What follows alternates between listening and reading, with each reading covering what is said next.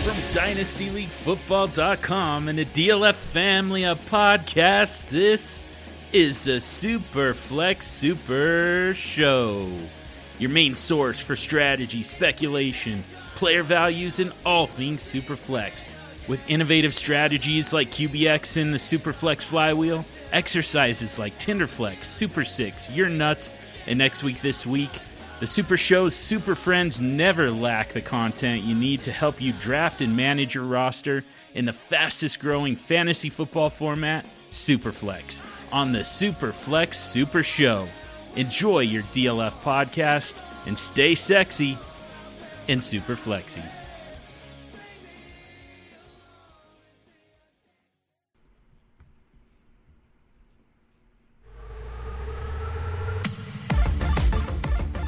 Welcome to the DLF Dynasty Podcast with your hosts, Dan Myler, Ryan McDowell, and Matt Price.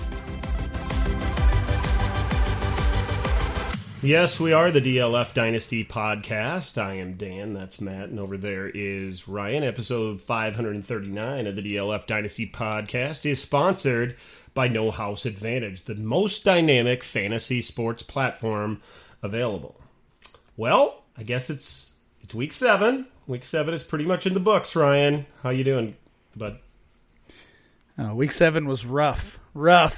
It just feels like there was lots of bad news in week 7. Yeah, we're going to get to a lot of that news in the show today, but it felt like as a dynasty manager, we all just kept taking hits throughout the day, right? Yes, yeah. My teams actually did well. Throughout the week, we constantly got news of, even though that some players, some of the stars were coming back from injury, the Jonathan Taylors of the world, Russell Wilson went down late in the week, and that he suddenly was out, and those continued to kind of trickle in throughout the week, all the way until Sunday morning when DeAndre Swift, who we all expected to play this week coming off the bye, didn't play, and then just the replacements, the guys we count on every single week to score us points, or the replacements that we stuck in our lineup to fill in for these buys or these injuries, they just let off clunker after clunker throughout the weekend. Yeah, just so frustrating, for sure. I mean, injuries leading up to the games, injuries in the games.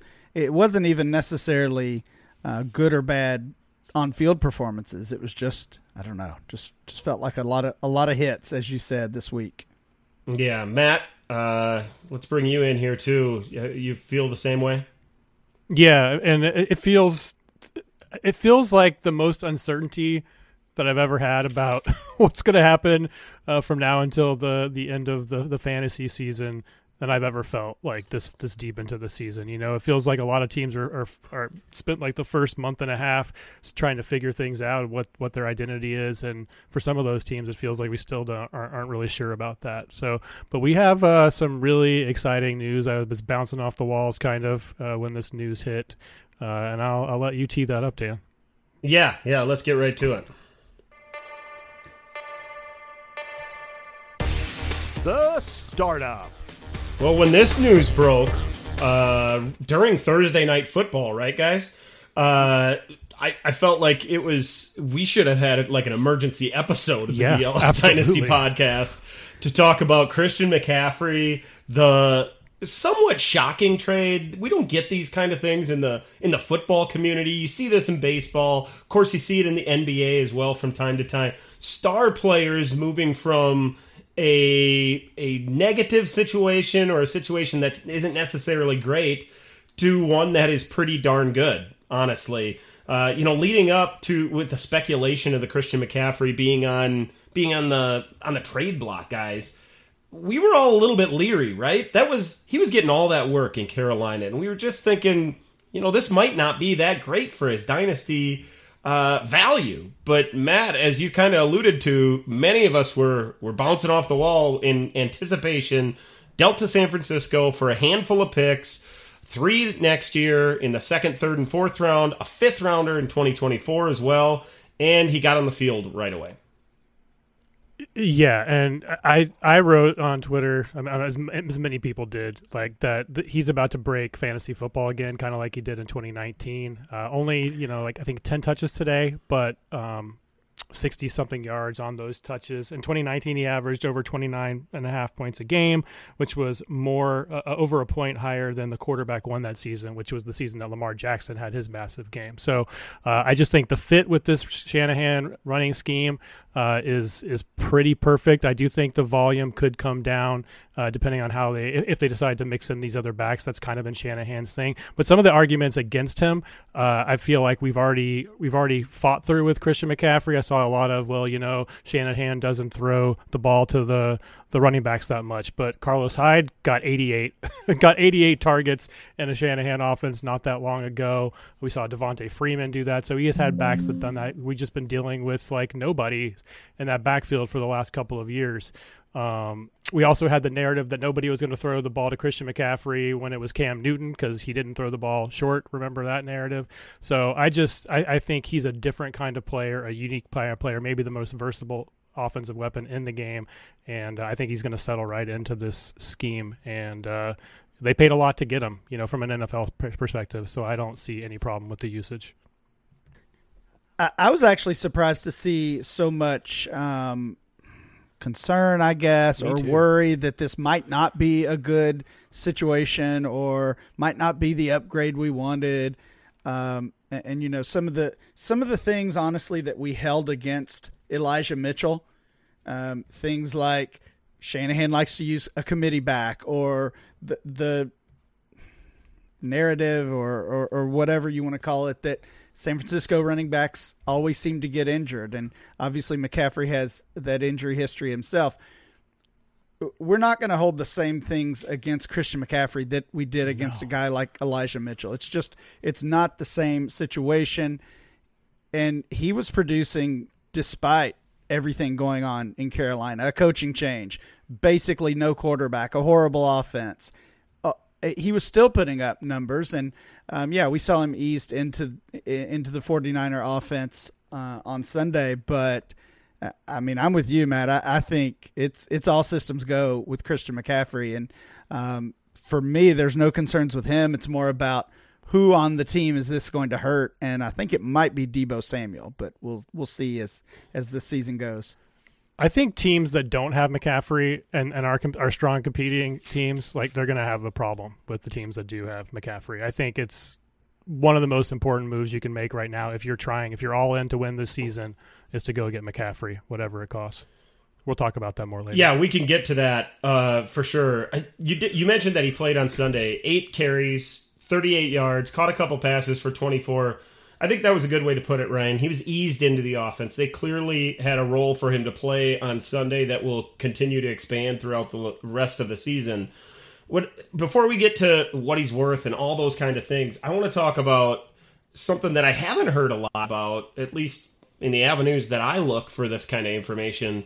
It's what it might do for his longevity and the long-term upside of Christian McCaffrey, because we see him as this age 26, age 27 tailback, which is typically the time where we want to move on from these type of guys. But playing in that Shanahan system where he creates opportunities for his best players in space, and clearly now CMC is his best player in space along with Deebo Samuel, it feels like he's going to get more high leverage opportunities and more opportunities on the edge, rather than that stuff in the middle of the field that he was relied on so much for in Carolina. Matt, you said that maybe he won't get as many opportunities. This might be one of those odd situations, or unique situations, I should say, where a running back doesn't need 24 touches in a football game to be a monster fantasy performer. He can do it with 18 or even 16 or even 14 touches in a game because his coach is scheming up opportunities on the perimeter and even downfield where he can be so dynamic and score so many fantasy points and so many touchdowns for the 49ers. I just think that maybe we need to look at him from a different lens now, because he's going to be used differently, and maybe that will prolong this window that he's in to be this ultra high-end running back for fantasy managers. Yeah, Ryan said that he thinks it hurts Debo. I guess I agree, but I'm pretty excited to see. I mean, I don't know if they're going to do that. I'm just completely speculating here. But it seems like this offense really likes to have players that look similar and do similar things. That way they can kind of distract the defense, and confuse the defense on what they're going to do. And now they have the two perfect players to do that. They've got the reverse CMC and Debo, right? He's the wide receiver that lines up in the backfield. CMC is the running back and line up outside. So to see both of these guys, coming out of the backfield on these misdirection kind of plays, I just don't know how defenses are going to defend these two guys. So while from a total volume standpoint, I think maybe we see a little bit of reduction in Debo, especially like in terms of backfield carries maybe, but I'm not necessarily sure it's going to result in less production. Yeah, Dan, going back to what you said, our buddy Rich Rebar had a good tweet about this really almost immediately after the trade was announced on Thursday night, that McCaffrey going from the Panthers, who had a league-low 5 offensive plays inside the 10-yard line, 5 offensive plays through 6 weeks for the Panthers, to the 49ers, who coming into this week had run 30 plays inside the 10, which is tied for 5th in the league. So yeah, those high leverage touches. Maybe he doesn't get the 25 touches per week, rushes and targets combined or receptions combined, but he's going to get more work inside the red zone, inside the 10-yard line, and that's what we really care about. You mentioned the players that are most affected by this, and we can talk about the Panthers side of things as well. We should. But first, you mentioned Deebo Samuel. I know he's been on the sideline and hasn't been available to the 49ers. It's Elijah Mitchell. There are a lot of dynasty managers that are thinking week 9, week 10, right around there, Elijah Mitchell's going to come back and become that impact player again. And I don't even know if there's a spot for him to get touches on this team right now. He's kind of become the Raheem Mostert from a couple of years ago where, yeah, when he's healthy, he was the guy, but then he broke down and kind of lost that favoritism or lost that opportunity and never really regained it when he was with Shanahan in that offense. It feels to me like if you have Elijah Mitchell, you have something that is nearly worthless in the dynasty community right now. So, I mean, my view on Mitchell was he already didn't have the value, right? Like, even after a really impressive rookie season, he didn't jump up in value like many people might expect. He wasn't a top 3 or 4 round pick in startups. You couldn't trade him in most leagues. You could not trade him for a first round pick, even in this past class that was viewed as a down class, because those narratives that I threw out earlier were already out there. And then when he gets hurt in week 1, I guess it was, when he gets hurt basically to start the season, plus the injuries he dealt with in the preseason, it was just feeding those concerns that were already out there about Mitchell. So he had the chance to come back and, as you said, win that job back, be the starter again. He had the chance to produce. I don't know that it hurts his value all that much because his value is already just about gone. But if you had him on your IR and you were looking ahead a couple weeks from now and thinking you could plug him into your lineup, obviously that's not going to happen. No, Jeff Wilson also, he's been kind of riding this roller coaster up and down from the injury list himself to the starting lineup and a guy that we've been relying on. He mixed in on Sunday as well. The 49ers were playing from behind. He got 8 carries as well, and he was impressive on those 8 carries. It seems like maybe the 49ers might use a committee, at least to some extent, and Jeff Wilson will get those carries between the tackles. Obviously, he's no longer an RB2, barely a flex play at best going into next week, and we'll see how that even goes. We're not going to feel all that comfortable playing Jeff Wilson moving forward either. The last guy on this team we should talk about, guys, is TDP, Ty Davis Price. Clearly now a back-of-the-roster, fringe-type roster-type player in a 25-man league. It's going to take multiple injuries for TDP to get opportunities in year 1. He's now one of those developmental running backs that we have to wait on, right? It feels like it's another wasted pick, like the Trey Sermon pick from last season. Yeah. Well, for a different reason, though. Sure. But, I mean, we need to there's a lot of CMC hype, right? I mean, he's been having a solid season despite the Panthers' offense. He gets this trade, which most people seem to think is a great landing spot for him and his fantasy production. We do need to remember the concerns that we had over the past 2 years about his injury. I mean, we were already rostering Deontay Foreman and Chuba Hubbard in most dynasty leagues. So should we totally drop TDP or Wilson or those guys? I don't think so. We still have to keep in mind, first of all, as Dan said earlier, we don't know exactly what type of backfield rotation they're going to use. They're going to sprinkle in some of those guys, or at least one other of those guys for sure.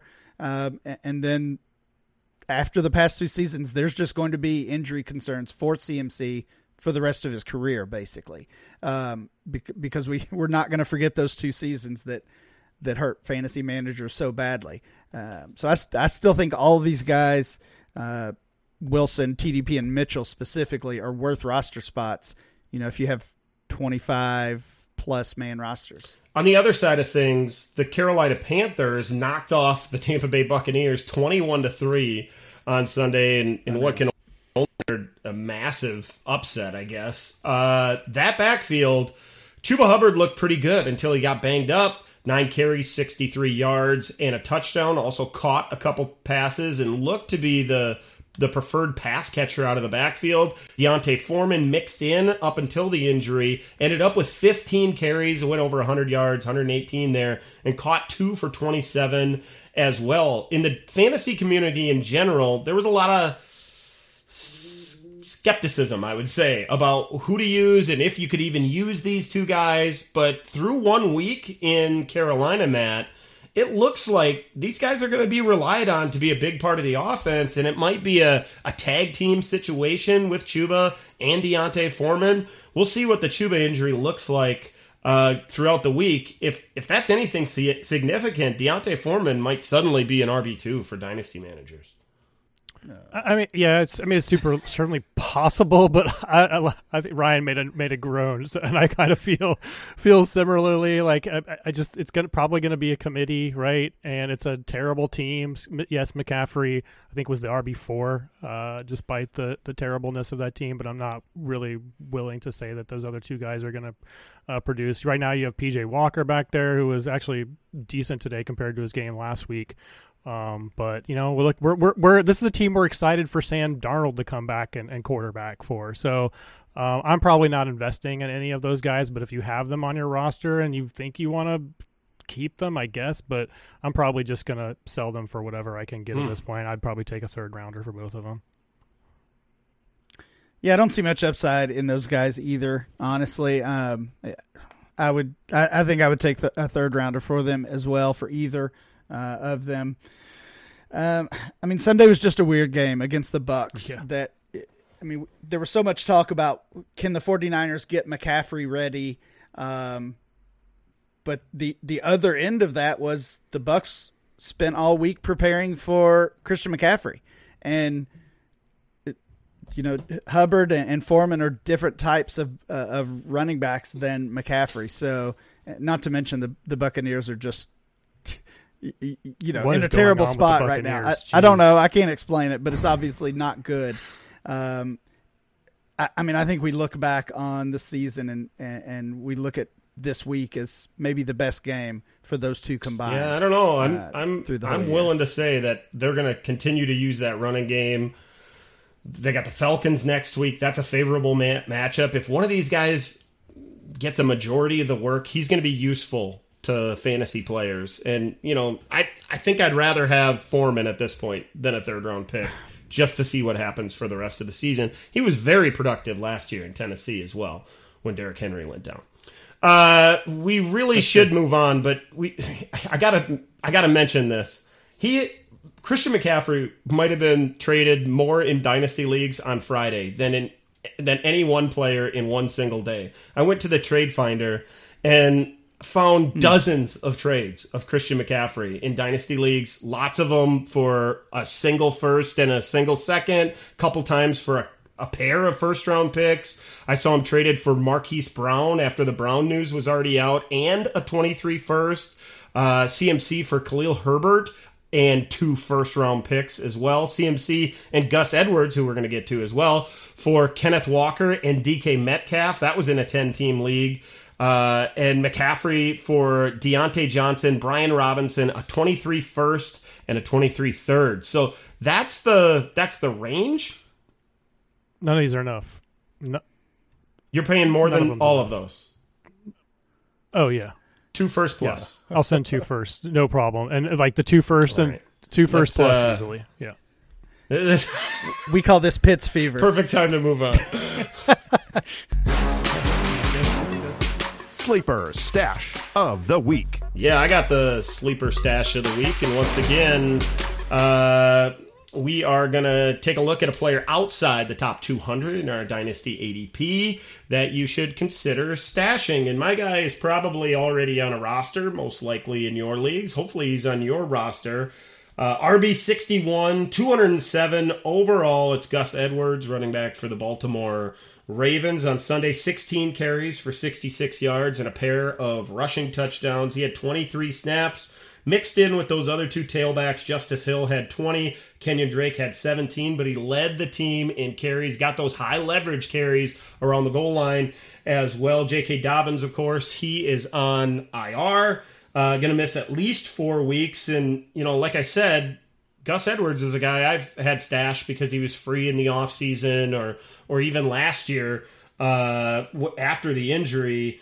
And it looks like he could pay off here in the next month and maybe even the rest of this season. Honestly, a lot of dynasty managers got the fever about Kenyon Drake last week after his big game, but they quickly went back to Gus Edwards. He knows that system. He mixes really, really well with Lamar Jackson as well. That power back between the tackles, and Lamar can work off of that. So Gus Edwards is our Sleeper Stash of the Week, brought to you by Sleeper Fantasy, the fastest growing fantasy football platform in the world. It is built around a mobile interface, so it's easy to do everything league related from your mobile phone, no matter how complicated your league or how many leagues you play in. Join millions of players today on Sleeper, the #1 fantasy football platform.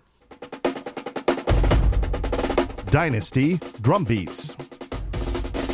We need to kind of catch up on everything that's happening. As Ryan said when we brought him in at the beginning of the show, it just felt like we've been all over the place over the last week or so. We have trade rumors that we should probably talk about. We got to get to injuries, and then we want to talk about a few players that got back on the field and really looked good. So let's start with those trade rumors and start with your guy, Ryan, Elijah Moore.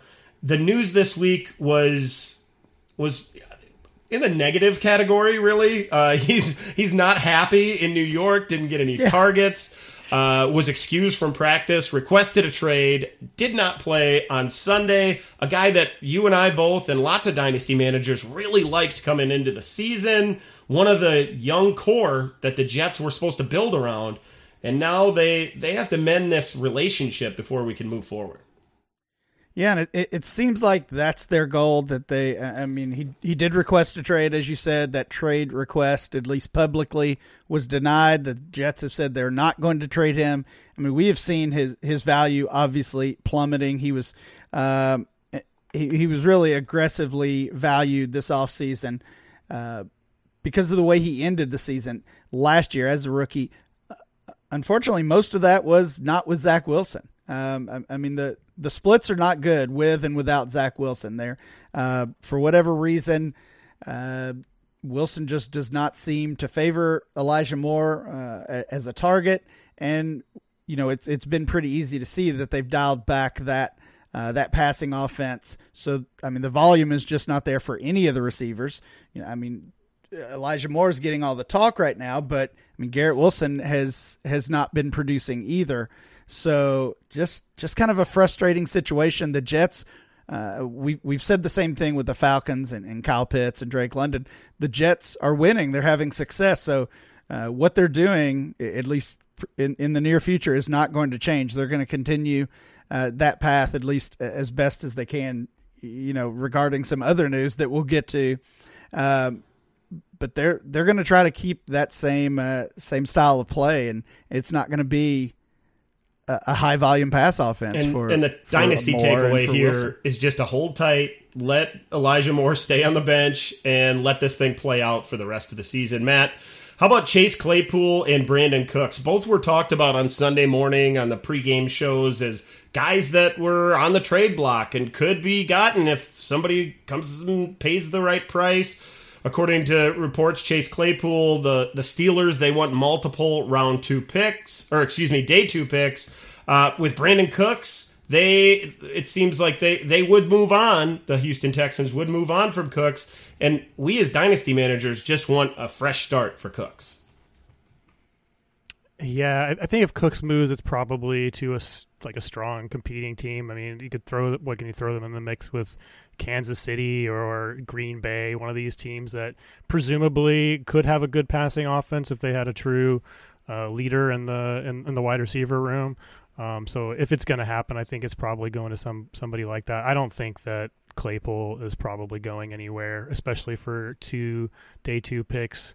They still have one more year on his contract for after this season. That's pretty reasonable for a wide receiver of his talent, of what he could be, of her ceiling, I guess we should say. But if somebody wants to grab him and he goes, if he went to the Packers, I'd be pretty excited about that, Dan. I don't think they're gonna pony up for that though. So I'd say probably Cooks is the most likely of these two to go, and I don't think the asking price should be that high for a 29-year-old receiver. Yeah, and the dynasty takeaway is we need to stand pat. I guess maybe you could try to get ahead of things and go get Cooks on the cheap right now, hoping he lands with a team that will use him properly. Personally, I'd like to see Cooks land with a true alpha where he can be that number 2 guy and play under the radar a little bit. Last 2 guys we should talk about under trade rumors, Ryan. Jerry Jeudy, a couple young guys that we really like in the dynasty community, but haven't been putting up the numbers, at least until this week. Jerry Jeudy and DJ Moore. What's your feel on these guys? It really does feel like the Panthers want to build around DJ Moore. Yeah, that's been the report. And I mean, going back to the Claypool report, we just have to take these things with a grain of salt. Because last week we said McCaffrey would not be traded. The report was they wanted multiple first-round picks, and those things change as teams get desperate. I don't know if Pittsburgh is to that stage yet where they're desperate. On DJ Moore, it sounds like they want to keep him. They want to move forward with him. He had a better game on Sunday with McCaffrey gone, with Robbie Anderson gone. So, I mean, I still want to see a fresh start for really all of these players that we're talking about, all of these receivers. They're on this list because they are struggling. In most cases, their teams are struggling. I would love to see all 5 of them dealt and land in a better spot. That's probably not going to happen. The Jeudy one is more of a surprise. That was a Sunday morning report that not only are Jerry Jeudy along with KJ Hamler and Bradley Chubb, not only are the Broncos getting calls on those guys, but they're considered to be on the trade block, which even with the Broncos' struggles was not something that we really saw coming. I would still be surprised if either Moore or Jerry Jeudy were traded. DJ Moore. Yeah, DJ Moore had a nice game, of course, his best game of the year on Sunday. 7 catches, 69 yards, and a touchdown. Got 10 targets in that football game. Jeudy on the same thing, 7 for 96 and got 11 targets. Just not really the usage we're used to with those guys. Hopefully there's more to come from that. They're eking their way back to wide receiver 3 status for dynasty managers. To some negative news, and it starts off big with injuries and Breece Hall, guys. Went down awkwardly. Robert Saleh, after the game, called the injury, quote, serious in a post-game interview. It's feared to be an ACL injury, and this guy who is just rocketing up our ADP all the way to the top at number 1 might be done for the year, unfortunately. And, we just have to give dynasty managers a reminder that these players, while they won't be producing, if this is in fact the case and he is lost for the season, he will retain this value. It will return at some point in the coming months, but you just feel bad for the player. And then it might sound insignificant, but I feel bad for dynasty managers because we were all so excited about Breece Hall. He's so much fun to watch every single Sunday, and he's racking up fantasy points. And there are football fans, dynasty players, that are becoming Breece Hall fans because they get to watch him every week, and we may not get to do that anymore. And I feel bad for us because of that.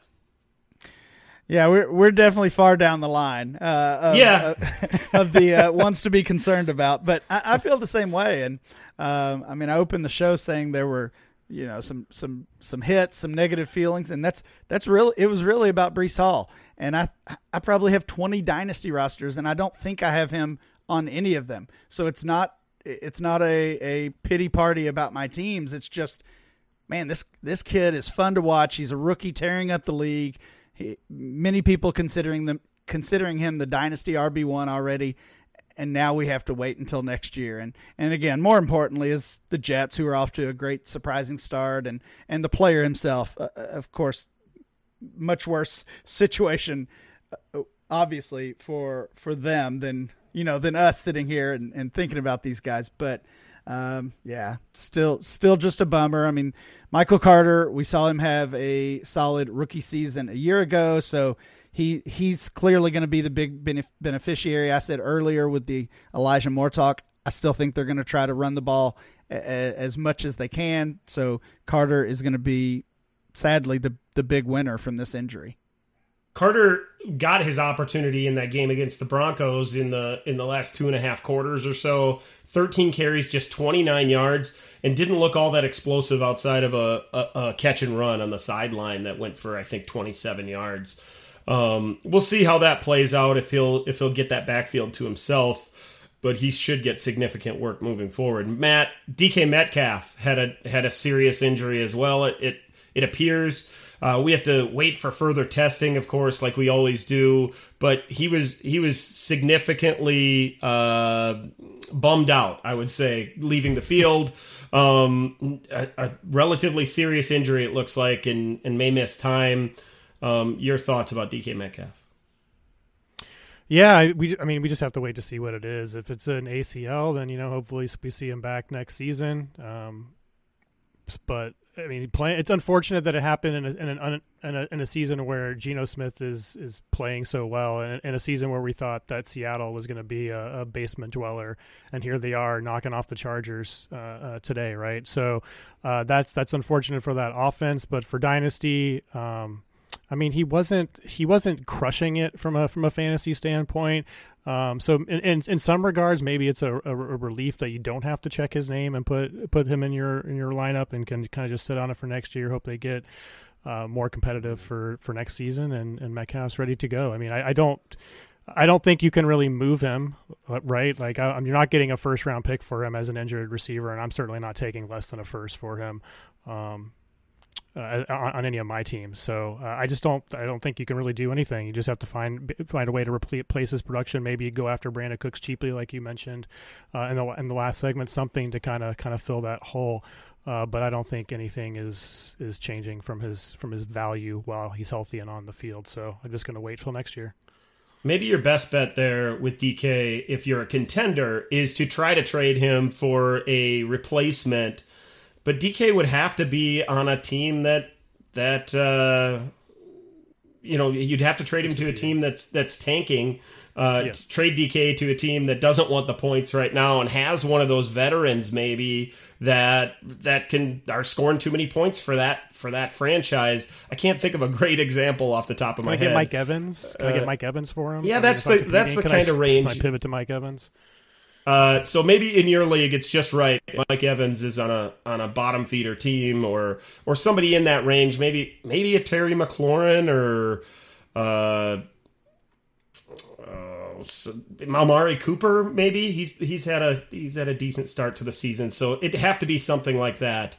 In the same game, Mike Williams also got injured. Looked pretty bad. He was in a lot of pain on the field. It was an ankle injury. Ryan, could be significant.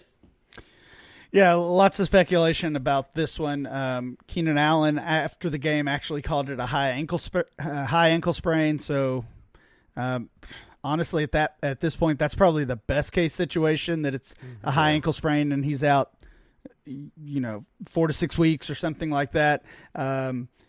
Dr. Chow also threw out the possibility or the concern of a fibula fracture. So, a broken leg, essentially. I don't know what the time frame would be on that, but I'm sure it wouldn't be good. Rashad Penny, I think that was the same injury for him, and of course his season's over. So definitely was in a lot of pain there towards the end of the game.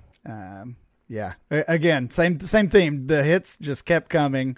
More and more players getting injured, and I think volume. The big takeaway is volume and depth on your roster is going to be huge. Yeah, it will continue to be huge. Williams, 7 catches, 86 yards, and a touchdown against Seattle on Sunday. He's been so up and down, as he has throughout his whole career. He goes from 2 catches for 17 yards to 10 catches for 134, all over the place, and a guy we will miss for however long he's out, for sure. The last few players we want to talk about, let's welcome back Dak Prescott. 207 yards and a touchdown, was good for the offense, it appeared, as well. Good for all the other targets on the field for the Cowboys. Gus Edwards, as I mentioned earlier, 16 catches, 66 yards, and a pair of touchdowns. And then, guys, DeAndre Hopkins, 14 targets, caught 10 of them for 103, and looked like that alpha out there that the Cardinals desperately have needed. Yeah, it must be a huge confidence boost for someone like Kyler Murray to have a player back there that can just catch the ball. Like, if it's anywhere near him, Nuke went and got it. He didn't have the burst that we want from these wide receivers sometimes, but it doesn't matter when he's able to use that body control. I was going to say body hand-eye control. coordination, yeah. He is just everywhere. Like, he's going to I was really worried about him coming back, and I'm still not sure how it's going to go once Marquise Brown was playing really well. I think he was the wide receiver 6 from a fantasy standpoint before getting hurt, something like that. So we'll see how that goes once he's back in there. I was really excited to see those two on the field together, and Rondale Moore back in the slot. Like, this offense, all of a sudden, it feels like we have some hope again, and that's all thanks to DeAndre Hopkins. So I don't know. I don't know what you do with them. Obviously, the standard is if you are not competing, you go ahead and move them for whatever you can get. I guess you get a second-round pick for him, but on a competing team, I don't think you want to send him anywhere at this point. So we'll see how he goes going forward. I don't think his ceiling is as high as it was on Thursday night necessarily week to week, but I think he's going to score probably a lot of touchdowns and certainly have a lot of volume while Marquise Brown is out, at least. If you're competing, is he a target? Is he a guy you're going to go try to get right now? I don't think so. But if you had DK and you had a second, you have a second, like a deep contender second round pick, and somebody's going to move him for that, then okay, I think that's a fine replacement. But I just don't know how many teams he's on that you could do that with. This is a team, Arizona, that has struggled to get their offense going all year, right? But look good on Thursday, finally, and finally, right? No Marshawn Lattimore, so there was none of it. There was their best defender was missing. Well, most teams don't have a Marshawn Lattimore, though. So that's, he's one of the best defenders in the league, one of the best D-backs in the league. So, with Hollywood out for a month, at least, with James Conner continuing to battle injuries, with Rondale Moore not quite being what we hoped that he would be. I feel like Hopkins is just going to get peppered with targets, and the offense is struggling. They're going to have to throw the ball to stay in games. I do see Hopkins' ceiling being as high as what we saw on Thursday night, and I think he's a great target if you lost Mike Williams or you lost DK or you were starting Breece Hall as a flex and you want to replace him. And the thing is, I would easily pay a second for him. Easily pay a second. I agree with that. The thing is, it's relatively likely he is on a bottom feeder team in your league. He hasn't been producing for that team. He might be on a team that's 1-6 after this week, or 2-5, and is already looking towards next year. So he's going to be a guy that could be traded quite a bit. in the coming days, and I think it's a good idea to go see what the cost would be. That second round pick might not get it done for most dynasty managers, though, right now, coming off that performance. Guys, No House Advantage is changing the game by offering the most dynamic fantasy sports platform available today. Play in Pick'em contests for a shot at winning $250K or more in cold hard cash. Download the app, choose a contest, select your player props, earn points for correct picks, and climb the leaderboard for your shot to win big money every single day. Bet on up to 5 player prop over and unders or individual player matchups across every major sports league, including NFL, NBA, MLB, PGA, MMA, and NASCAR. Sign up now with promo code DLF at nohouseadvantage.com or download the app to get an initial deposit match up to $25. Make sure to check out No House Advantage today and experience daily fantasy sports redefined, because it's not just how you play, but also where you play. You won't want to miss out on this. It's time to set the line. I don't want to set the line. I haven't been doing all that great, fellas. How's it going, Matt? Yeah, you didn't do super well this week either, Dan. Well, the first one Ryan threw out was how many Panthers will be moved by the next time we record. Dan, it wasn't one. Under 0.5. Robbie Anderson got moved, I think, the day after we recorded.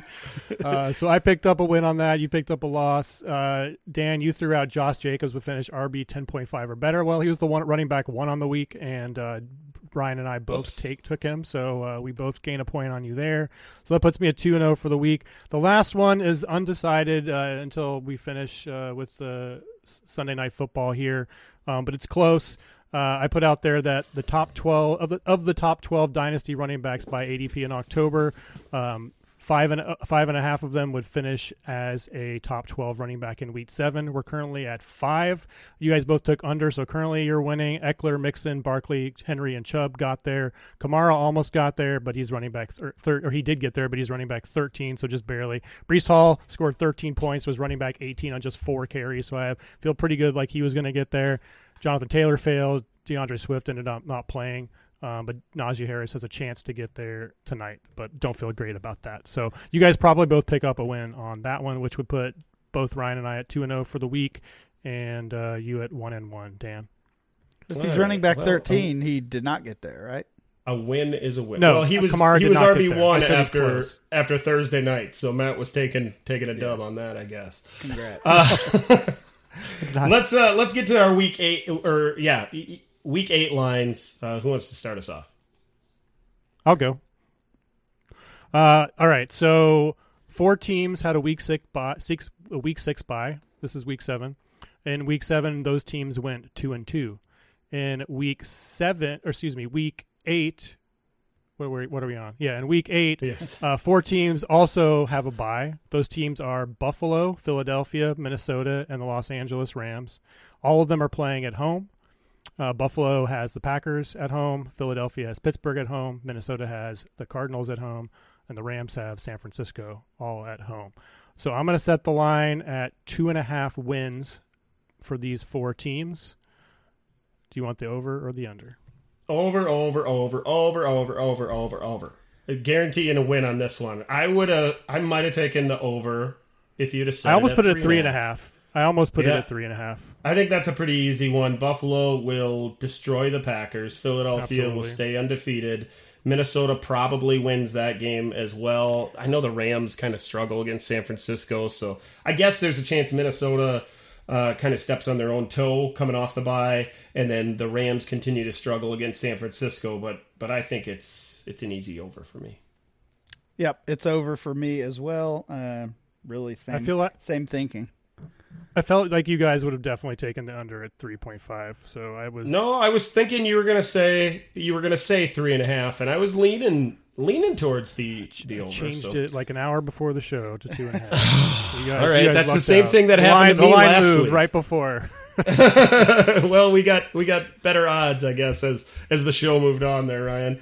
I can go next. Travis Etienne, guys. We didn't really have room to fit him into this week's show but he looked so good on Sunday for the Jaguars. Had his first 100-yard game against the Giants and scored 22.9 fantasy points. He plays the Broncos next week in London. The Broncos were tough against the run outside of that one Breece Hall 62-yard gashing run.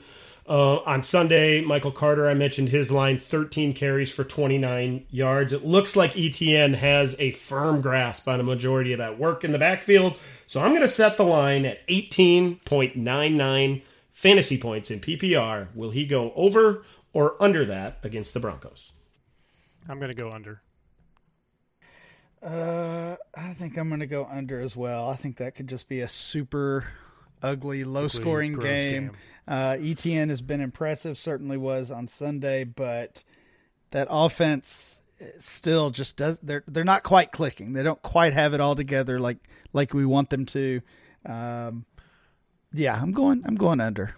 I think he's going to have to catch 5 or 6 passes and get a touchdown to get above that. So, well, I think he has to do one or the other, and he hasn't been as involved in the passing game. Yeah, just one catch on Sunday. I hoped he would, yeah. Nobody in that backfield has really. James Robinson had that one overthrown end zone target, but didn't get a carry in the game. ETN got the 14. They were playing from behind for part of that game, and it seems like they really want to throw the ball a lot, and it's kind of head scratching that ETN isn't a bigger part of that part of their offense. So, Ryan, why don't you set a line for us? Sure. We started the show with some Christian McCaffrey talk, so I want to go back to that a little bit. Christian McCaffrey and the 49ers, as Matt already mentioned, play the Rams next week. So McCaffrey just played the Rams in Week 6, just a couple weeks ago, or actually last week. Had 13 carries for 69 yards, 7 catches for 89 yards, ended up with a total of 22.8 fantasy points when playing for the Carolina Panthers. So that is the line for next week. 49ers versus Rams, 22.8 fantasy points for Christian McCaffrey. Matt didn't even have to think about it. Yeah, I'm going over. I mean, that's a big number, but I don't care. I'm going over. Man, that's a good line. The only chance I see him not getting there is if he is for some reason on limited touches again, like he was this week. That's the only scenario, I think. I kind of feel like he has to get in the end zone to get to that, and I don't know if that's a guarantee in that offense. I got to catch up to you guys somehow. I'm going to take the under on that one. All right. So that is set the line. We'll see how those things play out over the next week or so. We need to talk some trade. Let's talk trade. You're crazy. Yeah, we're gonna try to do the thing that we try to never do. Right, Matt? We're going to sell low and we're going to buy high. This is Matt's idea, so Matt, take it away. Sometimes you have to, I just feel like sometimes you're either just going to take it. It's like buying a risky stock or cryptocurrency or something. Are you going to get out and save a little face, or are you going to just ride it all the way to zero? And I'm not going to do that with Brian Robinson. I'm not super impressed with him. I know he's got the backfield in terms of touches on a very small sample size, but I feel like Gibson in these 3 games has looked much better as both a rusher and receiver. Brian Robinson is out-touched Antonio Gibson 46-27 over the last 3 games, but he's only averaging 8.26 PPR points per game to Gibson's 10.63. So 2.37 points less on 26% more of the touches. Only 2 catches on 2 targets. Those both happened this week. Robinson is the running back 36 currently in October ADP. I don't know. To me, he just looks like a replacement level kind of player. He's going to be very volume and touchdown dependent. He's already 23 and a half years old. Some trades in the trade finder recently, Brian Robinson and a second for a first and a third. I'll take the first. Brian Robinson for Jerry Jeudy straight up. I'll take Jerry Jeudy. Brian Robinson for Rachaad White and a second. I'd probably take Rachaad White straight up over Brian Robinson, to be honest with you. So, I'm looking to get out. I'd probably take any second that I can for him, and anything else would be gravy. I think I'd agree with that. I'm willing to take the second at this point. I agree with Matt's analysis there. He hasn't looked as good as I kind of expected him to look. He doesn't have the same burst that Gibson has, and we're talking about Robinson as a guy who has the backfield. Yeah, I know, but 35. He got 35 snaps. Antonio Gibson had 29, and towards the end of that game when they needed it, it looked like they trusted Gibson more. Well, they should trust Gibson more, but I think this is what they want. I mean, Brian Robinson had 20 carries. Gibson had 10. They certainly don't trust Gibson as any type of bell cow back. They don't want him to be. They don't want Gibson to be the one with 20 carries. So I think what we saw on Sunday against the Packers is really what they want their backfield to look like, and probably what it will continue to look like.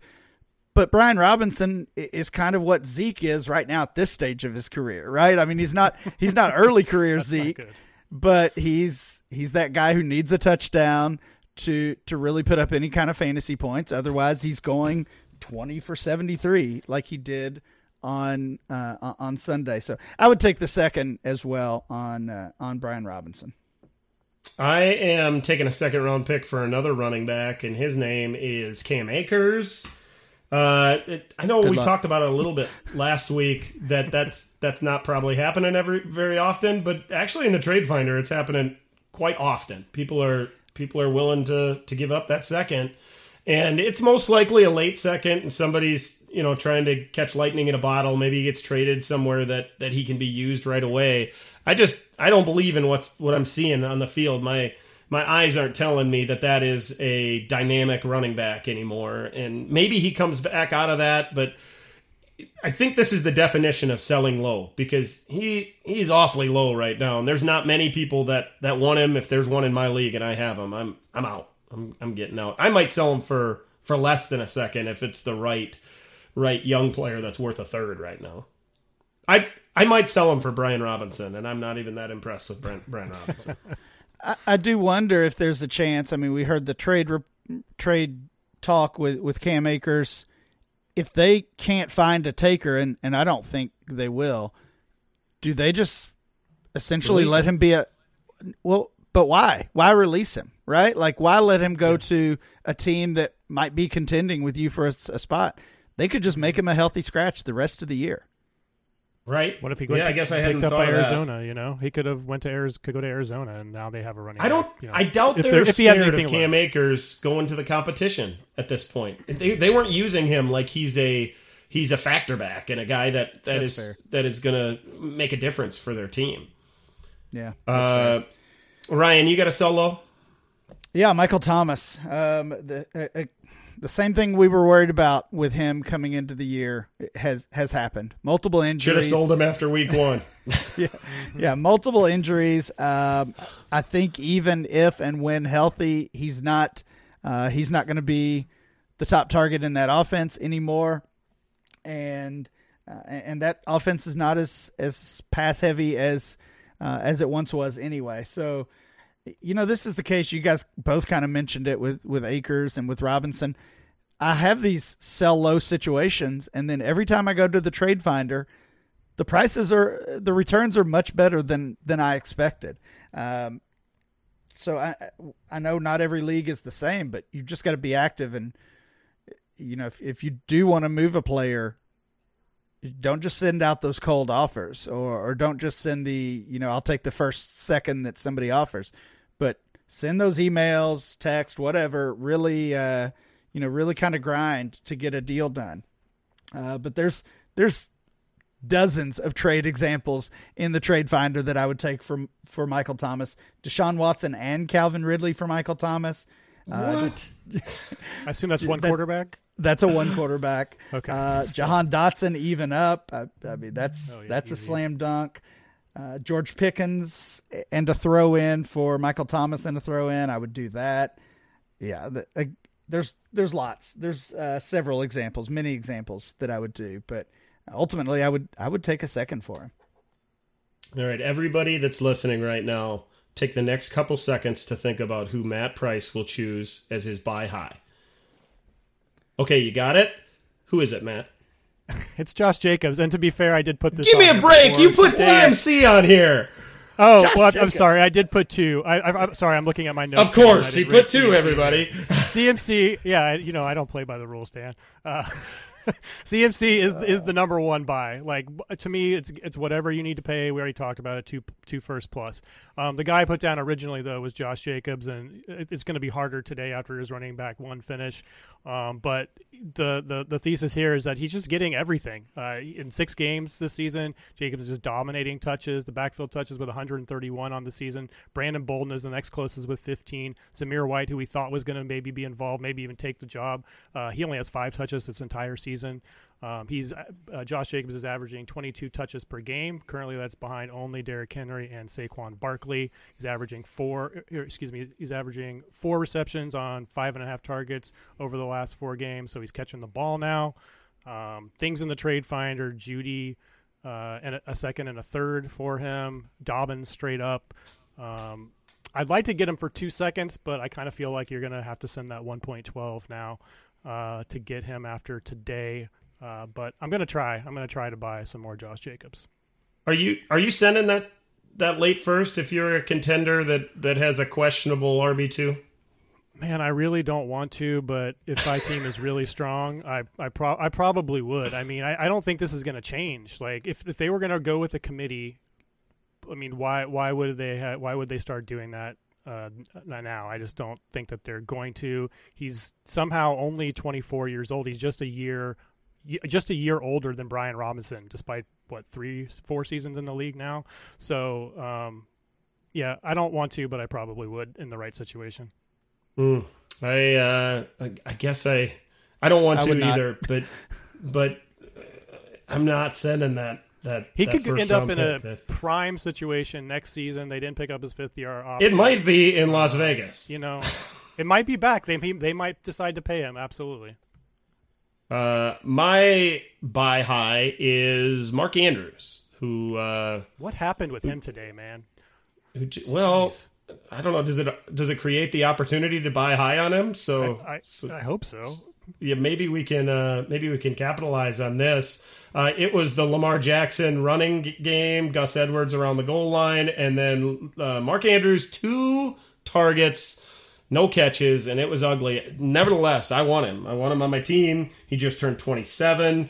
Elite production outside of Sunday, of course. Currently number 16 in our ADP, his highest ever. So this is truly buying high. He's the tight end 1 in every league, and Travis Kelce at his peak got into round 1, I believe. Ryan, am I wrong about that? He got into the late first round a couple of years ago, and I think Andrews still has a little room to get up in there as this season kind of plays out.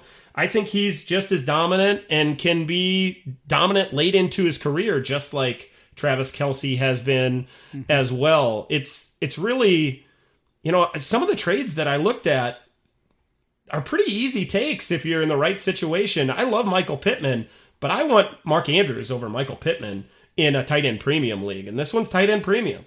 I want Mark Andrews over Pat Freiermuth in a first. That seems relatively easy to take Andrews in that one. I don't know what that guy's doing while he's rebuilding, and you see these trades multiple times where you see Andrews traded for 2 first-round picks. And I think in the right situation, again, and a couple of those that I saw are tight end premium. I went into the league settings to find out. I'm willing to pay those 2 firsts if I have to get the guy that I can check the box every single week. If that's my weakness and I'm playing somebody like Mike Gesicki or Hunter Henry every week, and he puts me over the top, it's pretty easy to accept a 2 first trade for the most dominant tight end in the game outside of maybe Kelce. Yeah, I get it. I mean, really right now, only 2 tight ends seem to matter. And that's not the case week to week where you can find the matchups that work, but I mean, it's Kelce and Andrews right now, and if you don't have those 2 guys, you're behind. So yeah, I mean, I understand. I don't know. I'm still just I'm protecting those 23 first rounders, but I think that's where the value is. And you have a buy high as well, one that Matt and I both admitted we considered. So I think this is the podcast buy high at this point. Yeah, I guess so. Well, once I chose Michael Thomas as my sell low, this one seemed fitting. Chris Olave. Sure. I said I did not think Thomas Let's just swap them. You send out Thomas and you get Olave. Great deal, right? You probably could have done that, after week one, maybe. But I certainly want to buy Chris Olave right now. He's, for a while, he's been my rookie wide receiver one, and nothing has changed about that this season so far through 7 weeks. Looking at the trade finder, Chris Olave in a 2 for 2 first-rounders, Chris Olave for Miles Sanders in a first-rounder. That feels pretty steep to me, especially the 2 first-rounders. I don't know that I'm making that type of deal. I'm trying to pivot from another young wide receiver. If I took Drake London over Olave, I want to do London in a second, or Garrett Wilson in a second. I want to try to correct that mistake that I made in the draft. That's kind of my ideal trade for Chris Olave. I'm trying to keep my first-rounder. Yeah, I like that. I like that that's good advice for sure. As a guy who had Olave pretty high in my rankings, I feel pretty good about my decision at this point. Matt, I know you're a big Chris Olave fan as well. What are you paying at this point with everything he's put on film? You're willing to give those first round picks to go get Olave? Absolutely. Let's say I'm a competing team. Let's just say I have the 110 to 112, something like that. I'll send my 23 and my 24 pick. First round pick for Olave, no problem at all.